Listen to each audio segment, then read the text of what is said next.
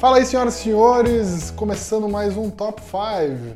Eu voltei, a Marília me substituiu na semana passada. O pessoal gostou muito da Marília, mas não se acostume, viu, Marília? Não vou deixar você tomar meu posto assim tão fácil. Hoje a gente volta naquele formato ao vivo, então eu entro aqui no meu Instagram e as pessoas vão podendo participar e fazer perguntas ao vivo. Se você quiser participar um dia desse quadro, basta entrar lá na sexta-feira, 3 horas mais ou menos, no meu Insta, e a gente faz esse bate-papo legal, com as perguntas mais quentes que estão rolando na semana. Então vamos lá?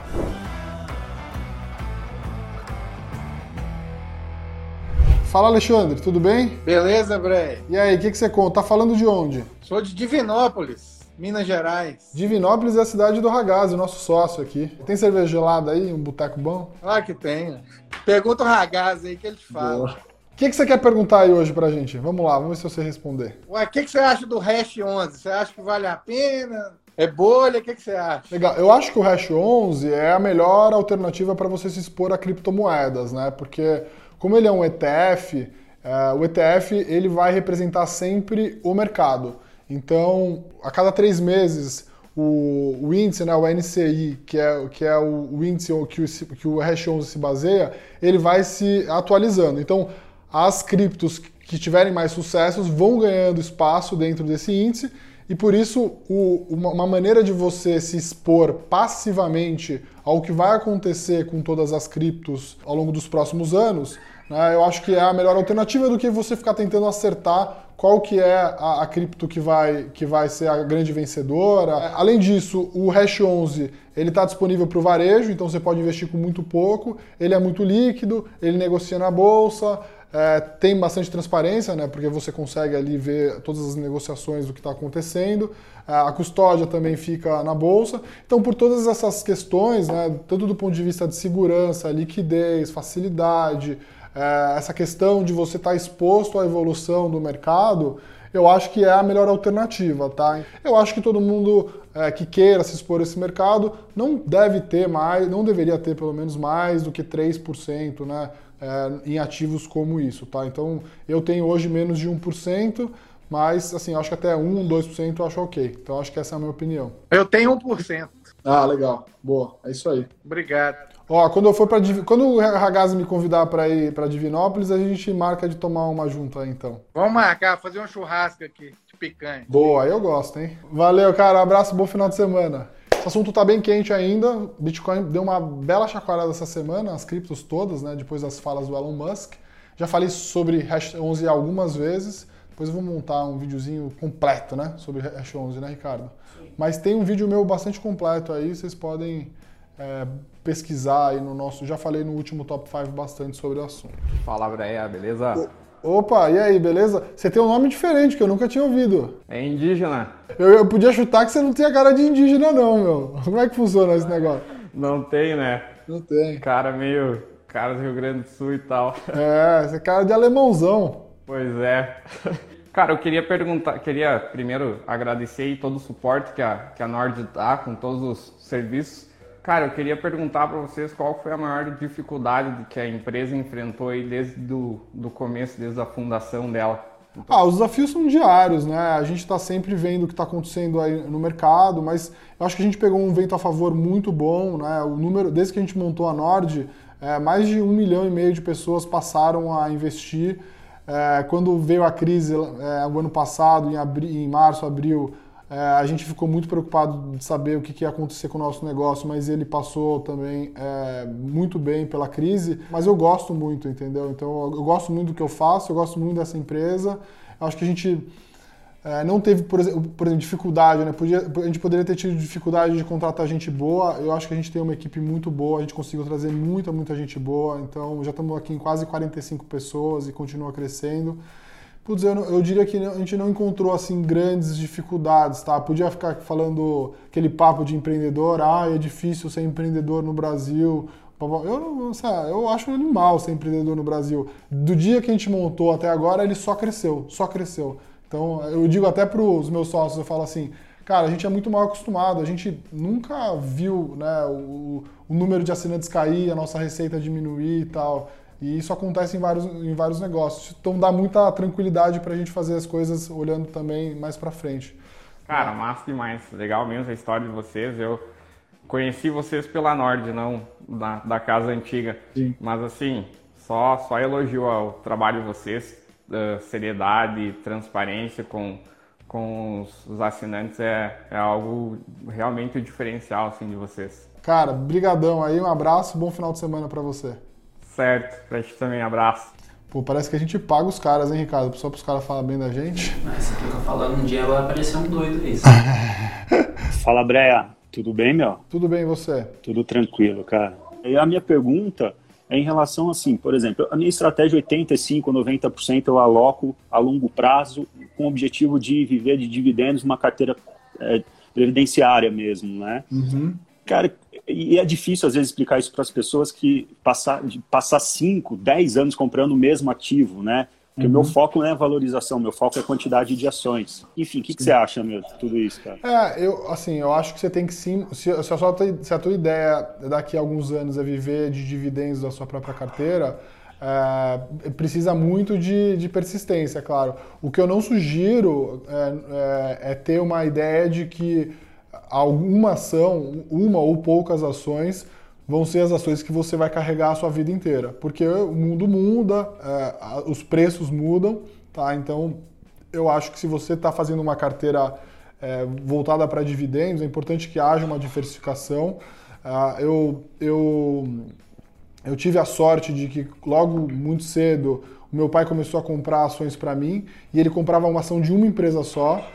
Felizmente essa ação nos últimos dos meus 3 anos de idade até os meus 20 anos de idade, essa ação foi uma das melhores ações da bolsa, mas poderia não ter sido. Olhando para trás deu tudo certo, mas assim, eu acho que essa abordagem não é certa.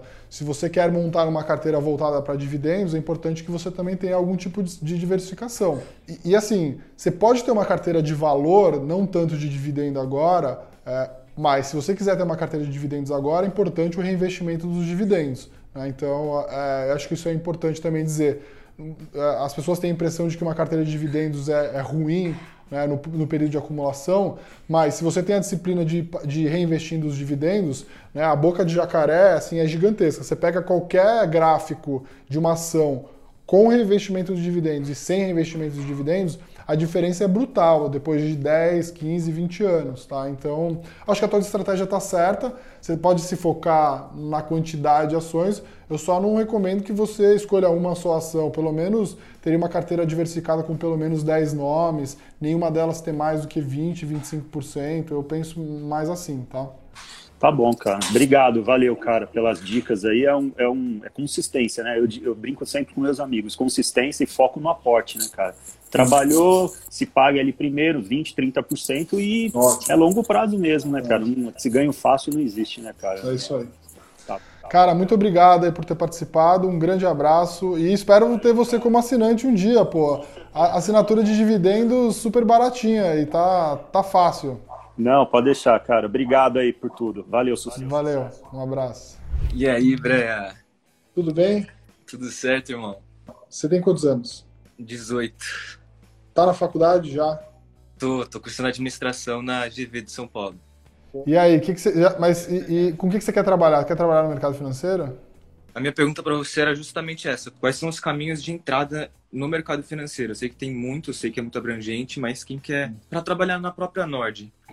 Qual que é o caminho que tem que seguir para os ramos de wealth, os ramos de análise de ações, mesmo assim como analista? Assim, não tem muito segredo a não ser você mandar o currículo para o máximo de lugares possíveis, né? Você tem que ter, o que eu acho que eu falo para todo mundo, né? Você tem que ter uma boa noção de contabilidade, né, de entender mais ou menos como faz um valuation, né, mais ou menos, saber construir um raciocínio lógico legal. Então, uma pergunta que eu te faria numa entrevista é assim: qual a empresa da Bolsa que você mais gosta? Monta um case, explica por que você gosta dessa empresa e por que você acha que vale a pena comprar agora. Porque aí você tem que fazer uma construção de fundamento, mas também mostrar que você tecnicamente entende que aquele é um bom ativo para se comprar agora. Além disso, se você quer se destacar no mercado financeiro, eu acho que você tem que mostrar numa entrevista de estágio que você está se preparando para isso. Então, eu já perguntei em entrevistas para algumas pessoas assim: quais foram os últimos livros que você leu em temas relacionados ao onde você quer trabalhar? O cara, não lembro o último livro. Pô, mas então assim, você não está se preparando, né? Você quer muito trabalhar num lugar, você quer muito aprender sobre aquilo, só que assim, você não nem lembra o último livro sobre o assunto que você, que você tanto quer, então você não quer tanto assim. Uma coisa muito, muito legal que eu vejo as pessoas fazendo da sua idade é entrar nas ligas financeiras. Não sei se tem na GV, se você já faz, eu acho isso muito legal. A garotada que chega de ligas financeiras aqui para fazer entrevista pra gente, eu me surpreendo, o pessoal realmente já investe, já analisa, já montou o próprio case, já discute com os amigos. Desafios também, né? Elas fazem, por exemplo, uma liga contra a outra, esses Constellation Challenge que teve recentemente da GV, que inclusive a FGV Finance foi a campeã. Boa. Cara, boa, sucesso aí. Quando você tiver disponibilidade, acompanhe as vagas da Nord, vai ser legal poder entrevistar você. Se a gente tiver uma vaga legal aqui para você começar a trabalhar com a gente, com todo prazer. Legal, Breia. Parabéns pelo trabalho, parabéns, Ricardo, parabéns você, parabéns todo mundo aí. A Nord é show. Valeu, cara. Um abraço. Oi, Camila. Tudo bom? Ai, gente, que vergonha! Não sabia que você chamava. E assim, acompanho muitas pessoas, então vou ser bem objetiva na pergunta. Muita gente fala que para você ter um aporte considerável, você também precisa ter uma renda maior, né? Tem muita gente que fala, investe em ganhar mais, que é o que eu tinha feito muito tempo. Então, tipo, formação, investimento em intercâmbio, essas coisas, e aí depois você começa a ganhar mais e aportar mais. Só que assim, chega um momento onde você tem um teto, né, para ganhar e você também acha que não está investindo tudo que gostaria. Aí você fica naquela, sabe? Eu não sei se eu invisto mais no meu negócio ou se eu entro mais na bolsa. Assim, não tem nenhum investimento que rendeu tanto quanto empreender, né? Empreender foi o melhor dinheiro que eu já investi. Então, mesmo a história da Nord aqui, a gente empreendeu, botou dinheiro e assim, eu nunca vou ter esse tipo de retorno na Bolsa de Valores. Então, empreender geralmente traz o melhor retorno. Depende muito do perfil. O que eu acho que, independente disso, principalmente se você é empresária, você tem que fazer a sua própria aposentadoria. Então, você deveria ser super arrojada no seu negócio e talvez mais conservadora na pessoa física, porque o empresário ele precisa, às vezes, colocar dinheiro na empresa. Então, eu acho que todo mundo deveria, independente da renda, guardar algo próximo de 30%. Se você conseguir investir na sua carreira, no seu negócio, para depois conseguir guardar algo em torno de 50%, aí é excelente. Então aí você entrou no melhor dos mundos, tá? O que eu acho que é perigoso essa frase, precisa ganhar mais para poder poupar mais. Eu acho que não. É muito fácil as pessoas aumentarem o nível de gasto a cada real que ganha mais. Isso é muito, muito fácil. Você precisa ter uma disciplina muito maior de guardar ali os 30% todos os meses. O que é legal fazer é organizar as contas para que isso seja feito antes, então você se pagar primeiro e depois pagar suas contas. Senão, é sempre aquilo lá, se esperar sobrar para investir, aí assim, a grande chance de você não fazer a coisa certa, tá? Então, acho que é mais ou menos essa a minha ideia. Eu acho que, assim, observando mais de 1.000 clientes que eu já atendi nos últimos 10 anos, eu vi que os que tiveram sucesso são essas pessoas que são muito organizadas, não só em cuidar bem do dinheiro, do estoque, mas também são disciplinadas em poupar regularmente. Tô no caminho, então. Fico tranquila. É isso aí. Obrigada, viu? Obrigado você por participar. Obrigado. E bom final de semana. Obrigado por participar. É isso aí, pessoal. Foram as 5 perguntas de hoje. Tava olhando aqui, mas é aqui. Então, pessoal, se você quiser participar, basta entrar no meu Instagram. Geralmente eu faço ali na sexta-feira, 3 da tarde. Fica ligado, manda solicitação para participar e fazer as perguntas ao vivo. Eu volto na semana que vem. Esse vídeo sobe toda semana, terça-feira, aqui no YouTube, meio-dia.